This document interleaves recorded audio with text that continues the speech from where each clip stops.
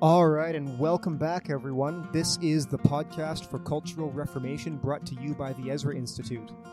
We're back this September with Season 4 of the podcast, and I'm going to turn it over to Joe Boot. You all know him well. He's the founder and president of the Ezra Institute. Joe's going to tell you a little bit about what we've got planned and some of the formatting that we've worked out for this new season. Joe, over to you. Thanks, Ryan. It's good to be back, and by popular demand, we're wanting to do a little bit more in the way of podcasts in the coming months. There's a lot of demand for thoughtful engagement with the issues, and so this new series of podcasts of our Podcast for Cultural Reformation are going to be Worldview Wednesdays, where we're going to be analyzing and looking at the issues facing the church, and especially the issues that come up in the headlines, either in the media or in some of the Christian media, so that we can wrestle with these things from a distinctly Christian and scriptural standpoint. So we're looking forward to doing that. And today, obviously, the major topical discussion of the moment remains the lockdowns, the restrictions on the churches, and the number of civil liberties violations that people are enduring at the present time. And in the UK, for example, effectively they're not calling it this, but effectively a new lockdown comes into play on Monday. That's right. Gatherings limited to 6 people and so on. And so we want to talk a little bit about that and what lies behind it. What are the implications of this? How are Christians responding? How is the church responding overall to things like bans on singing and communion in various places? As I was thinking about this first in our new series of Worldview Wednesdays, I was looking at an article from 1958. Thought we were doing current events. Exactly. And so I was looking for a prophetic article, Ryan, that would perhaps, it was Clive Staples Lewis who said, advised people to let the clear sea breeze of the centuries blow through their minds. Mm-hmm. Mm-hmm. Because we don't recognize the characteristic blindness of our own age. So if you read old books, he said, it helps the centuries blow through your mind so that you can avoid the characteristic blindness of your own age. And I think actually 60 years on or so here from when C.S. Lewis wrote this particular article, I'm going to quote for you from The Observer, July 20th.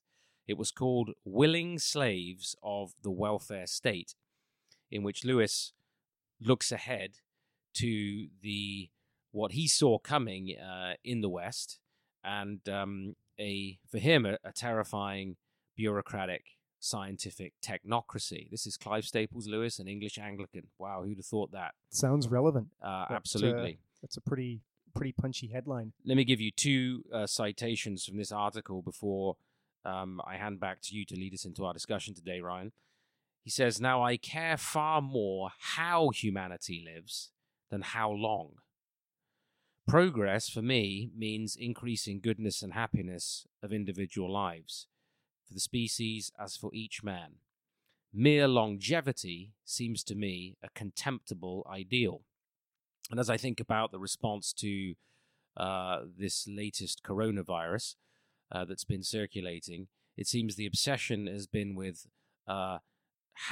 not how people live, but how long everyone gets to live, which I thought was fascinating. And that leads into something that he says in his conclusion at the end of the article. He says, "Let us not be deceived by phrases about man taking charge of his own destiny.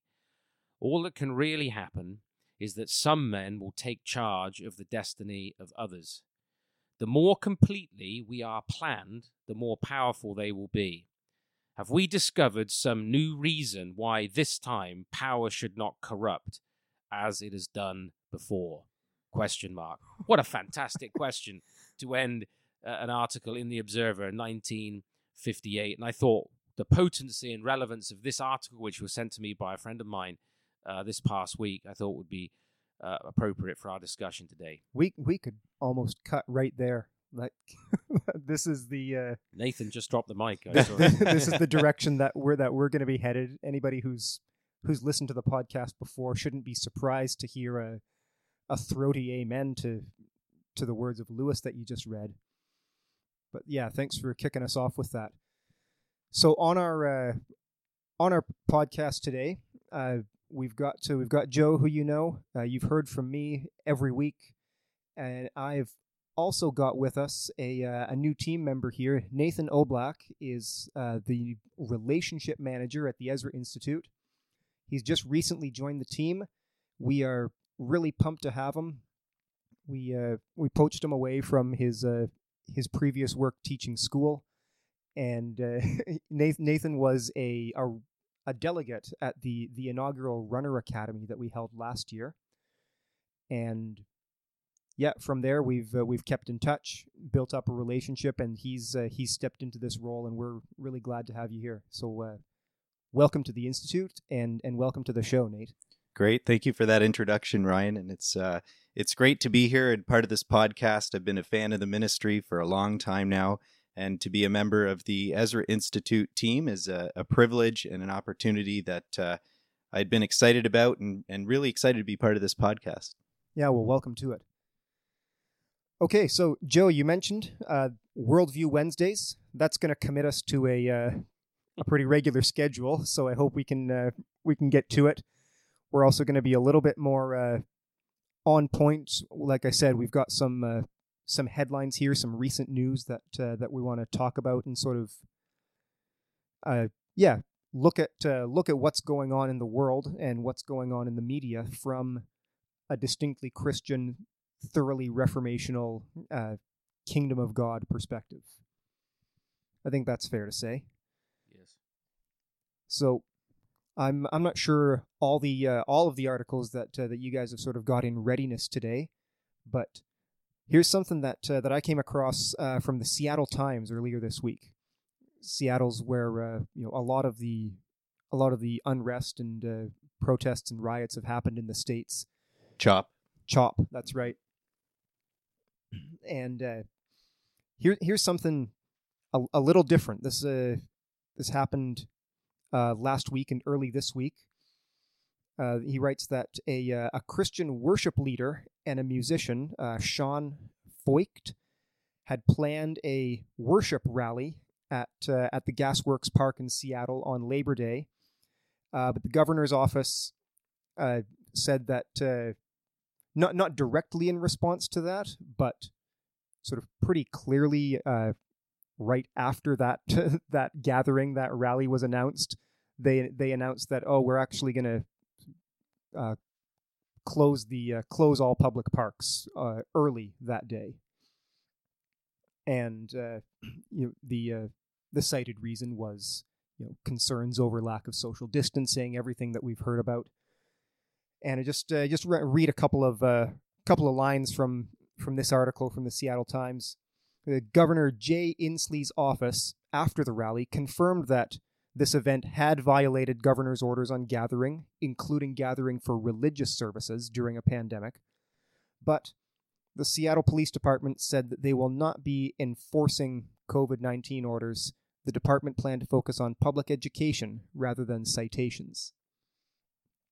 He also says that Seattle Parks and Rec, I read that already. It didn't specifically cite this event as the reason for the closure, but it did issue a statement saying that the parks would be closed. And this is interesting for a couple of reasons. Partly because we're seeing churches and ministry leaders and parachurch ministries and anyone else who wants to be involved in Christian worship. We're hearing this phrase that we're being forced to get creative with how we do worship, how we do church, and what that looks like. And I just thought I'd share that with you guys. That on the one hand we've got protests that are sort of passively encouraged. It seems to be, and then we've also got events like a worship sing along or an open air preaching that's being more heavily resisted, I guess, is the diplomatic way to put it. Mm-hmm. Well, it's certainly the case that when you look around the headlines over the past week or so, there are, of course, apologists out there within the Christian community for lockdown, for restrictions on worship, for not opening the churches, for not singing, not taking communion. Incredible arguments, actually. Just mind-boggling stuff from the evangelical community that you would never have imagined hearing. Whilst these incredible inconsistencies, because one of the arguments they make is, well, we're being treated no differently to, cinemas and restaurants and so forth. So the first question that comes up there then is the church equivalent, is the Church of Jesus Christ the equivalent of a cinema, a restaurant, or an entertainment venue? Can we really draw an equivalence between what is happening in the public act of worship and what God requires of us there, and what's taking place in a cinema or in a restaurant? And that has to be scrutinized straight away, because in a certain sense it shows the level to which many Christians have reduced their faith. It's entertainment, it's leisure, it's on that level. The church is not seen as a government. Church discipline is not seen as central. Communion, baptism, these things seem almost peripheral. I was talking with a pastor recently who was on a call with some 160 other movement leaders across North America, and they were getting a seminar on virtual church and how to do a baptism using an avatar. Wow. And I thought he was... We're through the looking glass. I thought he was messing around. So you have Christians professing evangelicals who defend these sorts of things, while at the same time you've got BLM protests, you've got Extinction Rebellion in Britain and others, where a blind eye is turned, where those sorts of protests are fine, but where Christian worship must be sanctioned and restricted. So the notion that there is some kind of even-handedness here, as we look at the global picture, is certainly not true. And the way that we've been exposed to a large degree in terms of our perception of what's really happening when we gather for worship and what the Church of Jesus Christ really is, has been frightening in the way the mask has been torn off. The toothpaste is really out of the tube here. Mm-hmm. Mm-hmm. Yeah, and just to add to that point, Joe, I think the really concerning thing here is that narrative is being largely spread by Christian churches and Christian leaders. I'm just looking at Al Mohler's podcast from Monday, August 3rd, and I'll quote him here. But he says in his podcast that Christian leaders should respect all temporary, neutral, and generally applicable guidelines that are handed down by appropriate government and health officials. So we clearly see there that he's appealing to an understanding that there's neutrality here, that the government is restricting, is employing restrictions that are somehow neutral across the board, where I think if we take a really critical look at what's going on, it's easy to see that the church is in many ways being targeted. The obvious example that we could think to is John MacArthur and what's going on at Grace Community Church. He is a Christian leader that has said no. He's come out and said, no, I'm not going to abide by these regulations because the church is more than entertainment. There is a requirement to gather, and we're not going to abide by it. And we've seen the response from LA County officials, California state officials, continually pushing back and not. Well, one thing that I don't know if you saw this, but a few weeks ago, MacArthur opened his service after this ongoing legal battle had begun. But he gets up and he says, "Welcome to the Grace Community Church peaceful protest." That's right. That's right. Yeah. But this it also prompts me to think this article here and that sort of pretty a pretty good quip from MacArthur. But what is the church and church leaders are being sort of clever in spinning their worship services this way. But Joe, you pointed out at the very beginning of this discussion, the church is not a a cinema. It's not a restaurant. It's not a roller rink. It's not a protest. Is this so? We can, on the one hand, there are cases where you can use that kind of language or make jokes about that. But is this what is the church, and how should we think about the church being the church in the midst of lockdown? We're going to take a quick break. Nate has an announcement about an upcoming program for you. Great, thanks, Ryan. So if you're a business leader, entrepreneur, or otherwise connected to that area of life, we'd like to invite you to join us at the Ezra Farmstead here in Grimsby, Ontario on October 19th to the 21st for our Worldview in the Marketplace program. Come and discover a deeper appreciation of the Lordship of Christ over the sphere of business and economics.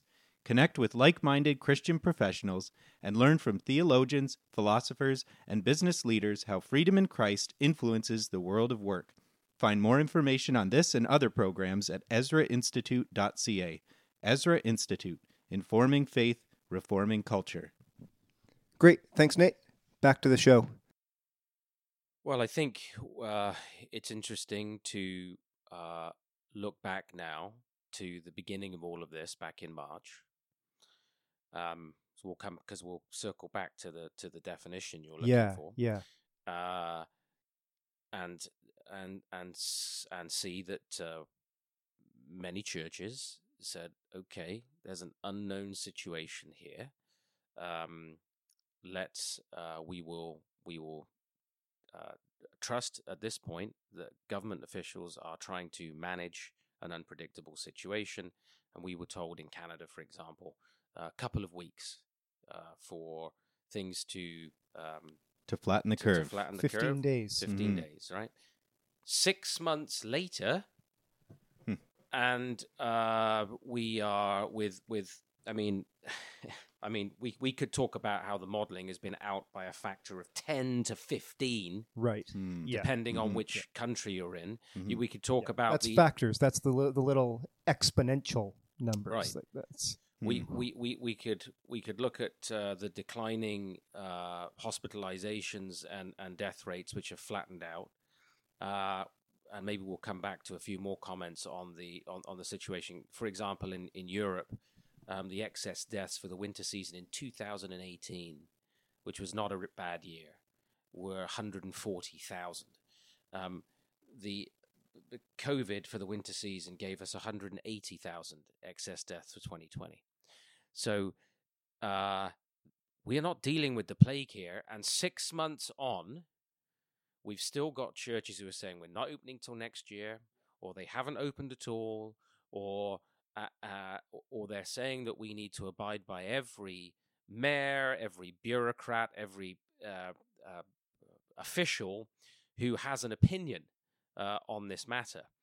And I think we have to, as we answer the question, what is the church? We have to look back and say, well, what was the church doing in times of plague in the early church? Yeah. Well, we know what they were doing. They were going into the city where everybody else was fleeing, and there they were worshiping and ministering to the sick and caring for those who were destitute, caring for the poor. That has been the historic witness of the church in times of plague. We've never fled, we've never run away, and we've certainly never, for any extended period of time, allowed ourselves to be locked down.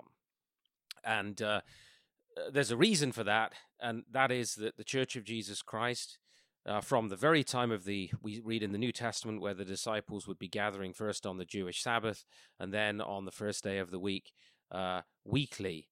The idea that we need to be confused about how many times Christians are supposed to meet after 2,000 years of church history meeting on a Sunday morning beggars belief that we are listening to evangelical leaders express that they're unsure about the regularity of church meeting. It's called the Sabbath, everyone. It's right there in the Ten Commandments. Actually, it goes back. It's a creational mandate. The Sabbath was made for man. Jesus said, not man for the Sabbath. We're not Sabbatarian in the sense that we can't fix our car on a Sunday afternoon or go bowling with our kids or whatever. At least that's not my perspective. I'm not a Sabbatarian in that sense. But this is God's pattern, and the church has always worshipped on the first day of the week. This has been centuries of practice. And now we've got evangelicals who think the truth or wisdom was somehow born with them during a pandemic, and that now that is somehow up for grabs with the regularity of our meeting together and our communion together. I mean, what's next? Well, we only have to preach the gospel maybe once every couple of years. The Bible doesn't say how frequently we need to share the gospel, so it doesn't say how long we're supposed to preach. How long we're supposed to preach for. I mean, it's just incredible that these kinds of questions are coming up. The scriptures are plain. The church is pillar and support of the truth. Well, in sorry to interject there, Joe, but just to add to that point is, part of the rhetoric is that we're meeting on Zoom, right? So we're fulfilling that need for the church and the frequency of the church to meet, because even though here in Ontario we're able to gather 30% of our building capacity at a time, the other 70% are able to watch on Zoom. So we are meeting that biblical mandate. That's part of the rhetoric you hear out there. Do you think pastors would have said that if most of their congregation were watching them on Zoom or on TV the year before the pandemic, and 3 people showed up to actually worship, pray, hear the word of God in person?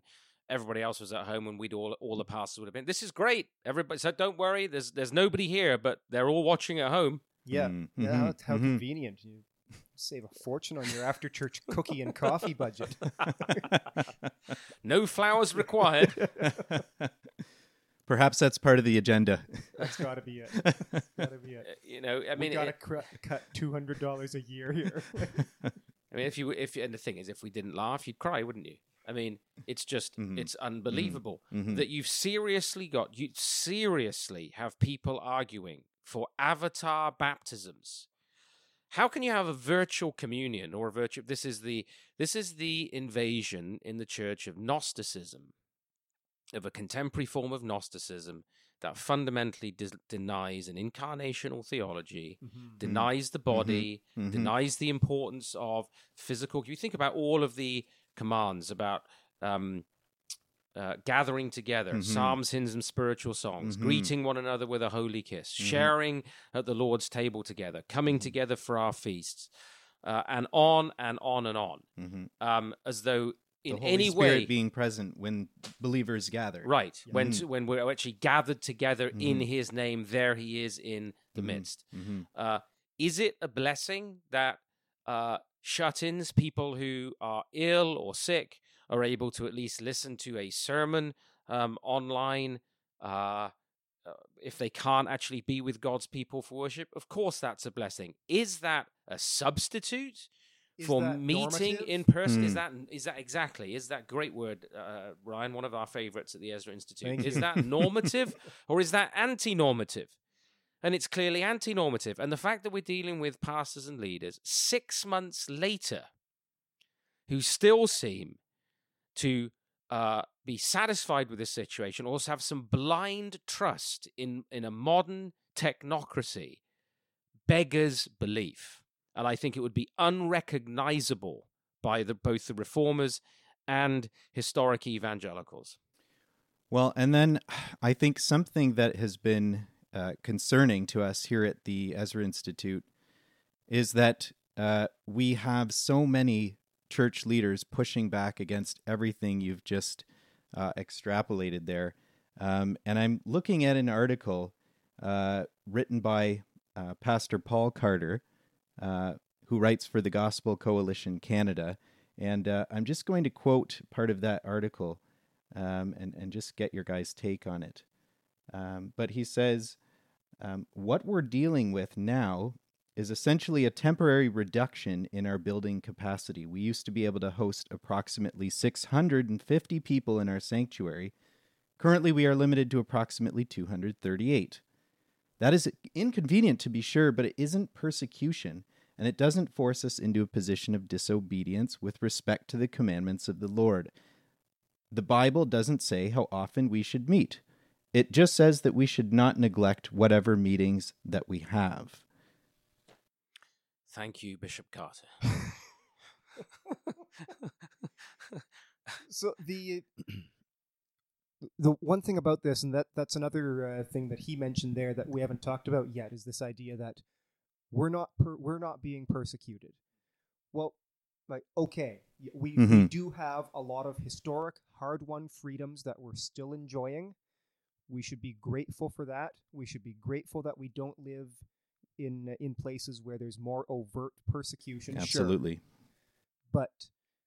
But the implication there, or the subtext there, seems to be that, we're gonna go along, and we're just gonna, like, what happens if persecution amps up? What happens? Are we assuming that we'll go back to the way it was before, or something like that? Or do we see that is there a play here, as Joe read at the beginning, for power? We all know that power corrupts. That's the tendency that it does. God's the only one who can manage absolute power.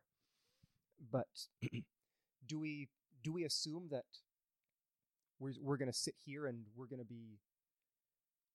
We don't want persecution. We want to push back before persecution happens. Mm-hmm. Well, also, I think that quite simply, he's wrong on that front. There's another point too. Yeah, there's would be point B, is that it depends which municipality you're in. It's not just a case for churches that they're limited to 30%. And by the way, why are we even in the churches at 30% capacity? Mm-hmm. Well, it happened to be to do with a campaign that Dr. Aaron Rock and myself led, with some 440 or so churches signing in the end. That's right. To reopen Ontario and churches. Negotiations that we conducted with government to get the Ontario churches opened. And we were opposed by many leaders, Christian leaders, including evangelicals, on this.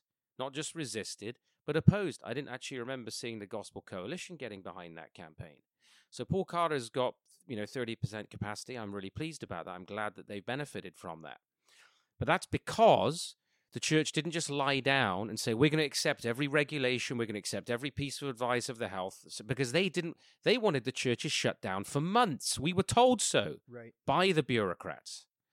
It was because we applied political pressure that we can even meet in those numbers. But there are many areas where mayors in given municipalities still have restrictions on singing or communion,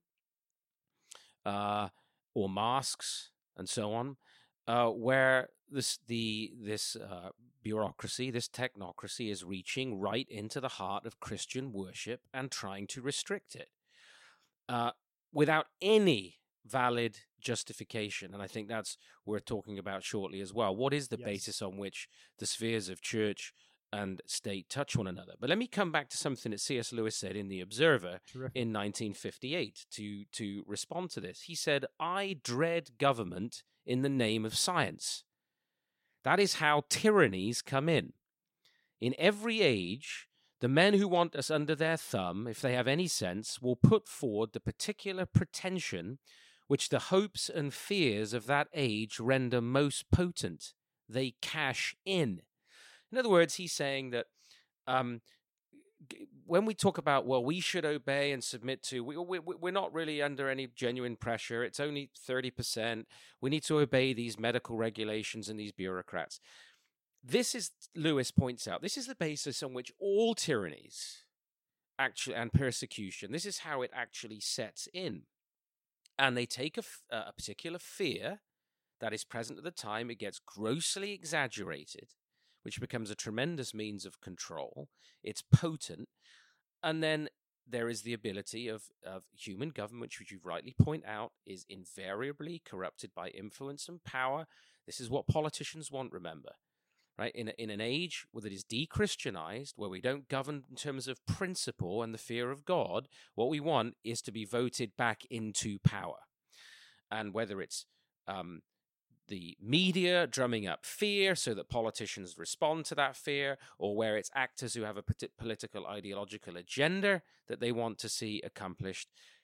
The blindness to the threat of tyranny in all of this is astonishing. I wonder what we're going to be saying. I wonder what the same leaders are going to be saying in the winter when Mr. Trudeau presents his new version of Bill C-8, which wants to institute criminal penalties at the federal level for all those who seek to give guidance, counsel to those who within the LGBTQ22SA+++, whatever other letters in the alphabet have been added. We don't have all day.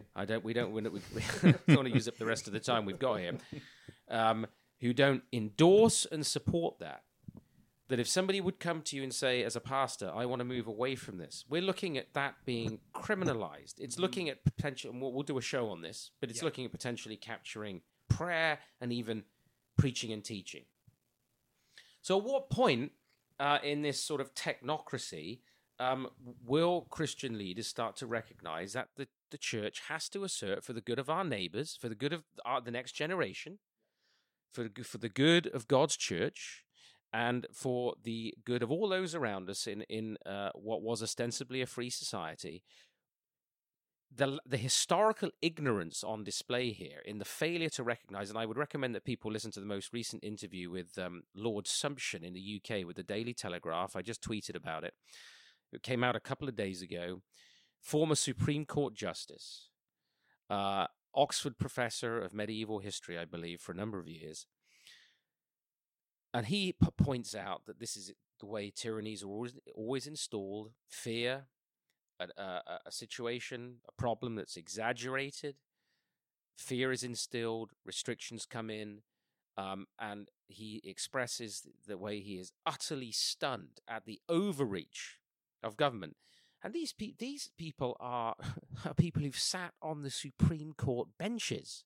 And yet we've got evangelical pastors who know next to nothing about juridical procedure, constitutional law, who think there's nothing to see here, like wave everybody past. It's mind-boggling.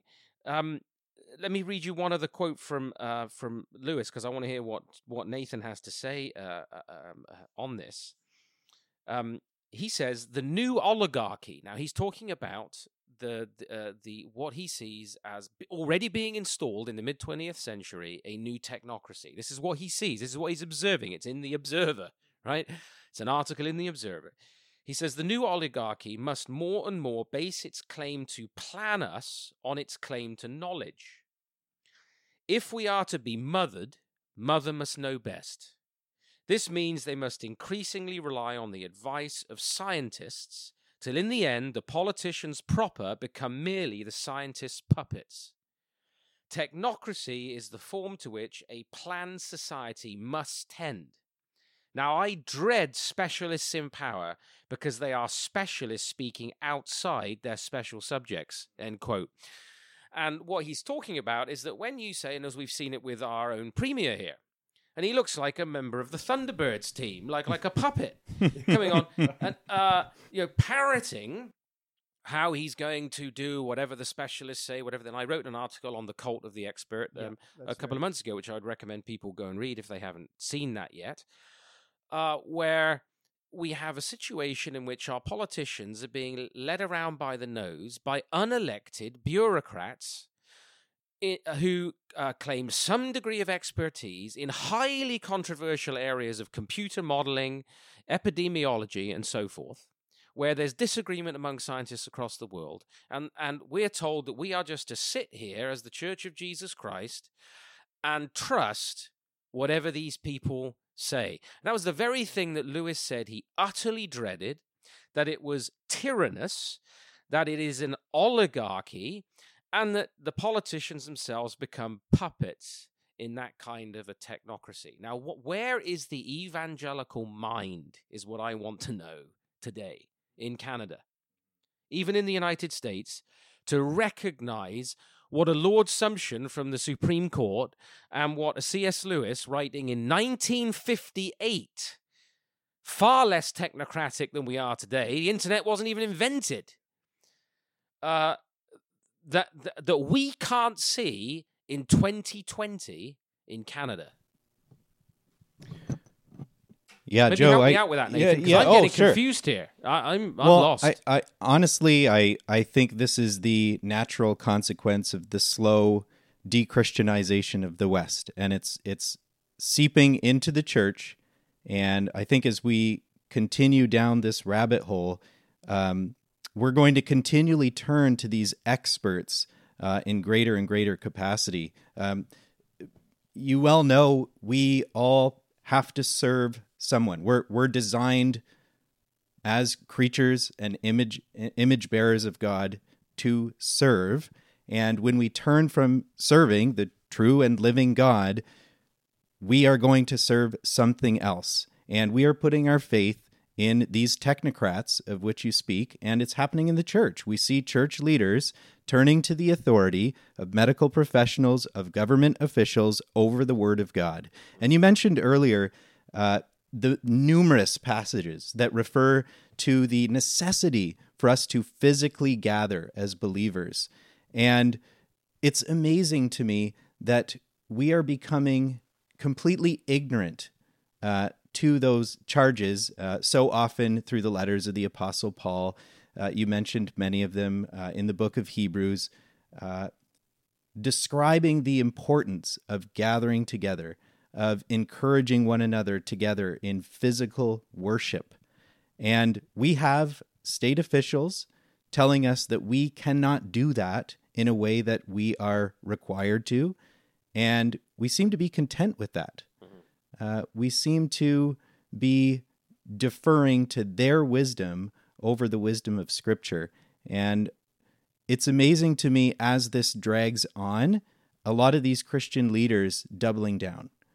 And I mean, thinking back to either what Al Mohler said in his podcast or Paul Carter mentioned in his article, something I'd like to pose to these men is, if these restrictions lasted another 5 years, are we still content to meet the way we are? Are we still going to appeal to well, the Bible this doesn't tell us how many times to meet, Nathan. Well, maybe we could do twice in 5 years. Sure. Yeah, Well, and and regularly. that's right. And Do it twice the next 5 years after. Sure. Well, the standard is gone. There's no breaks. If I lead a church, and in my church I decide we're going to meet every 2 years, I don't see the objection that some of these leaders have against that kind of notion. We're not required to meet. So I'm being as equally obedient holding a church service once every 2 years as the pastor that's leading their congregation in worship on every single Lord's Day. Certainly would have made Paul's missionary journeys a lot easier if he didn't have to visit the churches quite so regularly. I mean, you know, he could have said, look, I'll see you in 5 years, have a couple of meetings between now and then. I mean, you know, if you push the logic of their argument, which is what you're doing, Nathan, which is what you have to do, you have to press such an argument to its absurd conclusion. And this desire to fall over to the religion of our age, which I think Lewis absolutely correctly defined, and I've talked about this, as you know, for many years, of statism. We forget now that the modern religion of the era it's political religion, and it's of statism. Lewis, in that article, called it omnicompetent global technocracy. Omnicompetent global technocracy. And this is increasingly what we are facing. But if you look at the Church of Christ down through the centuries, we mentioned earlier, we didn't flee the plagues. We have never tolerated these measures themselves, the masks, all the social distancing, all of the long-term lockdowns. These are all utterly unprecedented.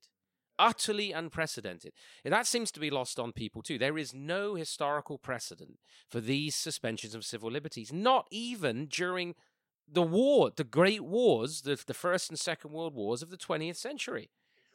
It's all during the Spanish flu, or during N1H1, during 58 and 59, 68, 69, the Asian flu, which killed 2 million globally. There was none of these suspensions of the liberties of people. And it is incredible to see Christians who ought to be the champions of freedom. It is for freedom that Christ has set us free.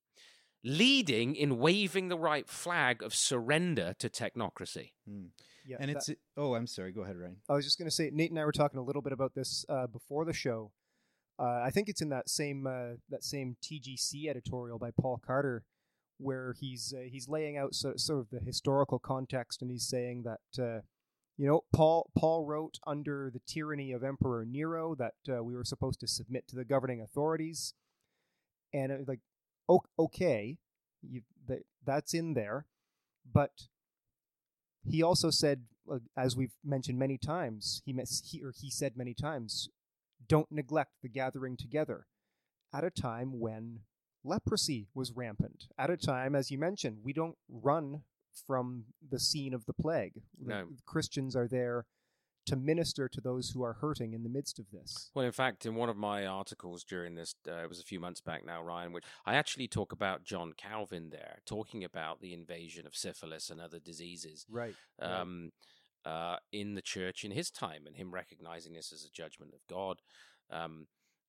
You look at the ravages of tuberculosis and heart disease, cancer, and all of these things which are going on, and the notion that what is the Christian response? What is Jesus' response to disease? What is the apostles' response to disease? Is someone among you sick, they should call for the elders of the church, unless you must social distance according to your local authority. Yeah. And to lay hands on the sick and anoint them with oil. That's the commission the church has, the Church of Jesus Christ has, in dealing with the sick. When a pastor is forbidden for being at the bedside of a dying person, oh yes, we must obey the technocrats because, we must be distanced from them. How is that pastoral ministry? Now, you rightly point out, and I think it's a really good point, Ryan. Paul talks about the governing authorities in Romans 13. People frequently, of course, misread the passage. They don't go on to read how the government is ordained by God. So Paul's concern in Romans 13 is not slavish obedience to government. It's about obedience to God. Mm-hmm. It's God's ordinance. God has established authorities, right? So it's God's ordinances that we have to obey. Hence, he goes on to say that that governments are his servants, his deacons, and if Paul's concerned with obedience to God's ordinances, his commands, he's concerned that states obey his commands, and therefore that they punish evil and reward the good. If that starts to go in the opposite direction, and the good is being punished, and the evil is being rewarded, which is increasingly the case in Western society, we're confronted with a very significant challenge, and we could have some, I think, fruitful discussion about the role of the church and the role of Christians in a tyrannous context. The prayer that persecuted Christians are required to make is for governors and kings and officials that we might lead peaceful and quiet lives in all godliness. In other words, that we might be left alone to live in freedom, which is the fundamental principle of the freedom of the church, which was the first truly free institution in Western civilization that was birthed into a slave culture where there was no area of freedom outside of the state. Outside of the city-state, the polis. If you weren't a citizen, you were. People forget many people in the Roman Empire that Paul was dealing with were slaves. Many of the people in the churches were slaves, and there were no free institutions. Everything was governed by at that time, of course, the Caesar cult, and so the church's resistance, martyrdom. In the early church, the church gathering together to worship Jesus Christ as King. Just go and look at Acts 17. The accusation that's made against the preaching of the apostles in the first 10 verses there, is that they were disobeying the decrees of Caesar by saying that there was another king, Jesus. And the charge was true. Yeah. That's exactly what they were doing. Guilty. And it was recognized to be a political offense, which is why they hauled them before the council. And we don't recognize, looking back now, that the persecution of Christians and the martyrdom they inflicted was their political resistance to this kind of tyranny, the kind of tyranny that Nero was engaged in. So Paul does not have in mind a slavish submission to evil government. That's why there's a whole tradition within the Protestant world, which I wish some of these people would get educated about, which has to do with just war and resistance to tyranny, and when is it right to resist government? I mean, the John Stott, for example, the quiet Anglican evangelical, who died not that long ago, who said, "If the state commands what God forbids, or forbids what God commands, civil disobedience is a Christian duty." And so we can't pit God's ordinances against one another. He says he's established authority. That's his ordinance. We have to recognize it. But when when the commands of the state run against other ordinances of God, then we have to obey God rather than men, just as the apostles said before the Sanhedrin when they were told not to preach. It's passed down as a prophecy every year about this.